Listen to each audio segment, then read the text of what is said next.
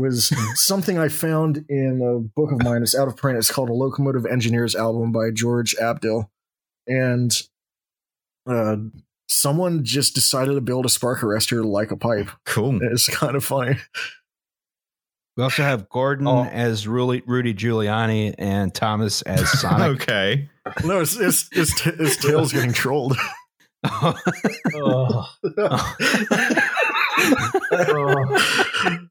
Yank his mic now. Great, let's go. Okay, so what if you want to build a train with a stupid boiler? These are the stupidest boilers I could find. Take your pick, take a gander, comment on anything you want to see during the bonus round. What is going on here? Okay, so this locomotive called L'Aigle. You know, the eagle. The eagle. It's called the eagle. You can tell because it doesn't look anything like a fucking eagle. Yes. What the goddamn hell? So did some asshole look up in the sky, point at a fucking bird, and say, that's what that is.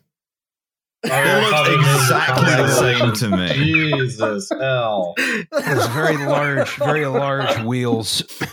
One of the things you notice about eagles is that they're made primarily of cast iron.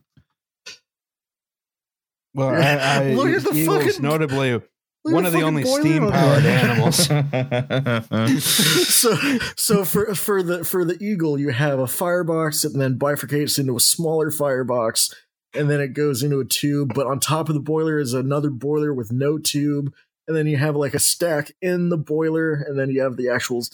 Why would you build a train like that? And the one under it's like a fucking double-decker bunk bed firebox. What is that? No, it's like in the Lego movie with the double-decker sofa. That's even worse. What if someone in the middle of the upper seat has to go to the bathroom?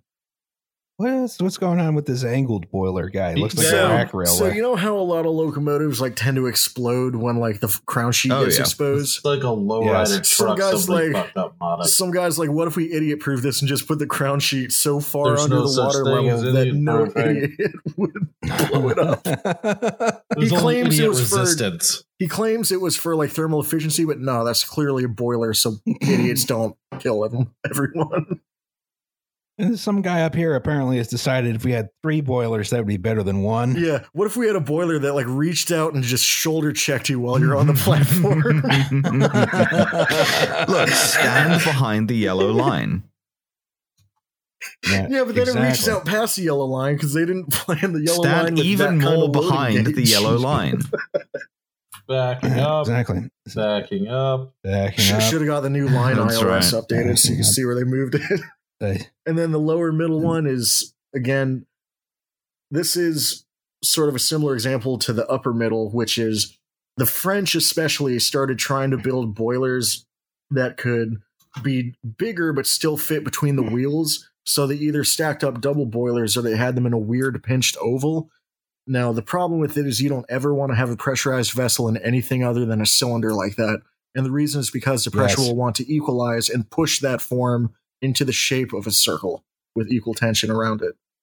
So these were just if really they pressurize it enough, it'll become a regular boiler. Yes, but you'll also be pushing your wheels off the axles and probably killing everyone.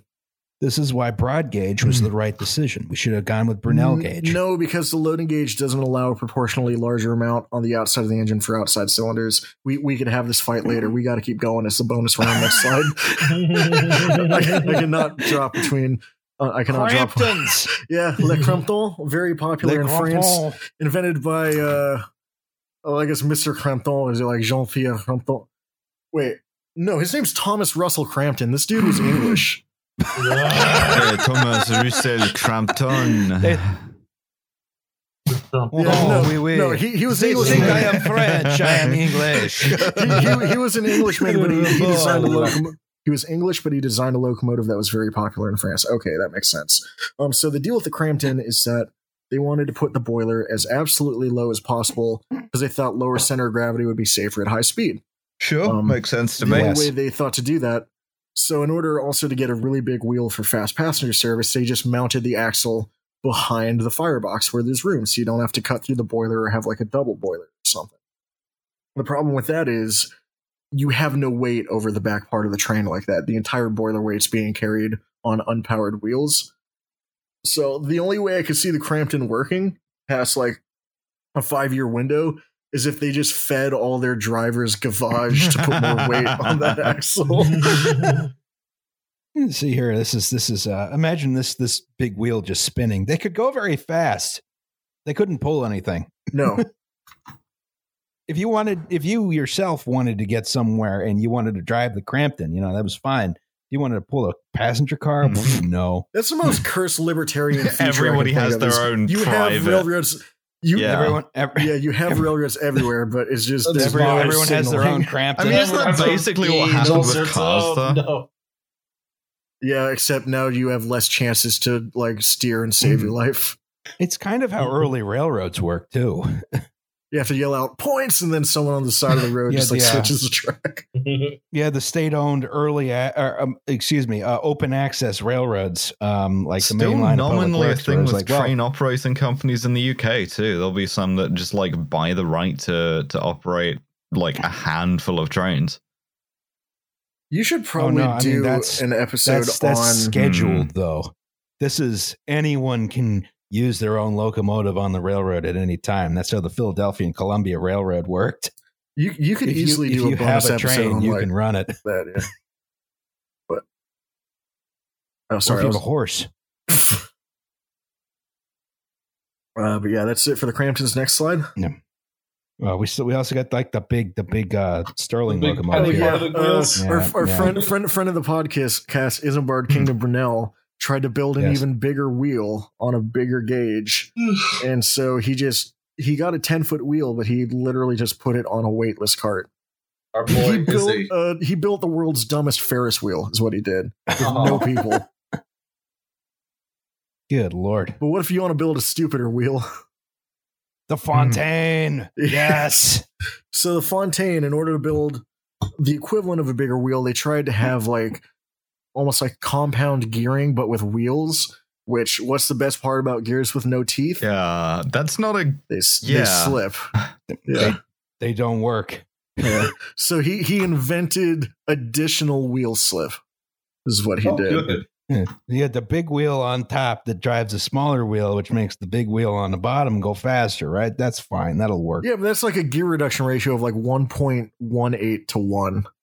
It'll go 70 instead of 60, assuming it's not carrying anything. Trains need to do that. Remember, they're getting bigger. We need the Gobernador, or we won't be able to do that. Is this the Florida East Coast Railroad? I believe that was the Fontaine Engine Company. Oh, okay. Yeah, I was about to say, they bring this out to Key West. It'd be funny to watch it. No, that's how you do it. The rust adds adhesion. Yes. Oh my God. Oh my God. We figured it out. Key West Extension. That's an episode right there. Also, I just want to say I am Puerto Rican and I apologize for how badly I'm speaking Spanish. I cannot think straight right now.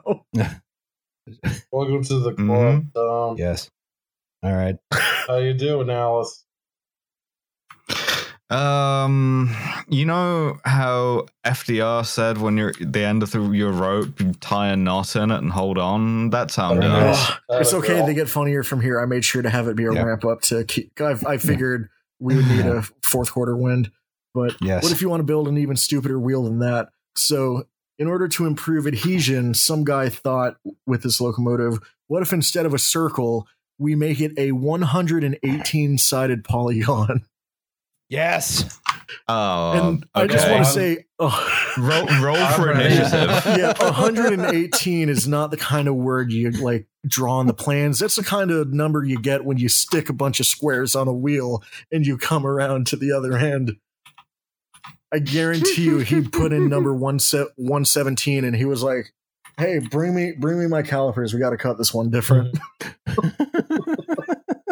I don't even know how you do that. Doing train phrenology. This is like, I don't even know how you manufacture that. Like I know how you put a wheel together and just like, I don't know, you put a blade on the thing and spin it around. How do you do a 118-sided polygon? So every rotation, you get like one big bang, you know, as well as 118 smaller bangs you also get. Yeah, it just sounds like artillery fire the whole time. It sounds like a machine gun. Yeah, it's just like it's quiet and then all together delightful experience.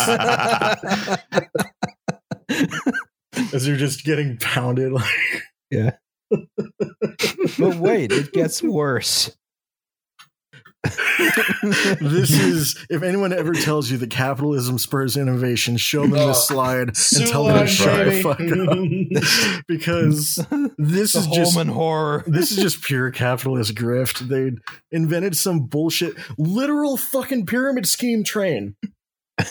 And they made this stupid thing that looks kind of techno smart, and they sell it to stupid. This was like the first gadget bomb, just trying to sell some stupid idea for money that looks. I'm so glad this has never happened since. Luckily, we will not get there. Yeah, they built the second one 10 years after the first one, and so they asked Angel's investors, like, "Hey, can you give us each $1 million to like get this idea off the ground and invest in this new technology that you're